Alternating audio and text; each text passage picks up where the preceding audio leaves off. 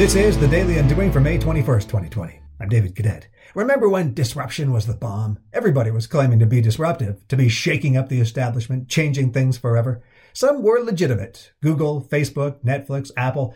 Others tried, but for myriad reasons, that which was to be disrupted was either too obscure or the disruption itself too complex. Blockchain's a good example of this. But disruption is not the exclusive domain of tech, any more than it is a unique symbol of modernity. Elvis and the Beatles were disruptors. Henry Ford was a disruptor. Amelia Earhart and Marie Curie were disruptors. The latter discovered something called radioactivity.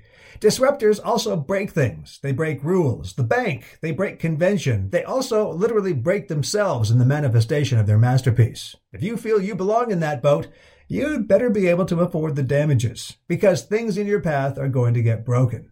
Today, on the Daily Undoing.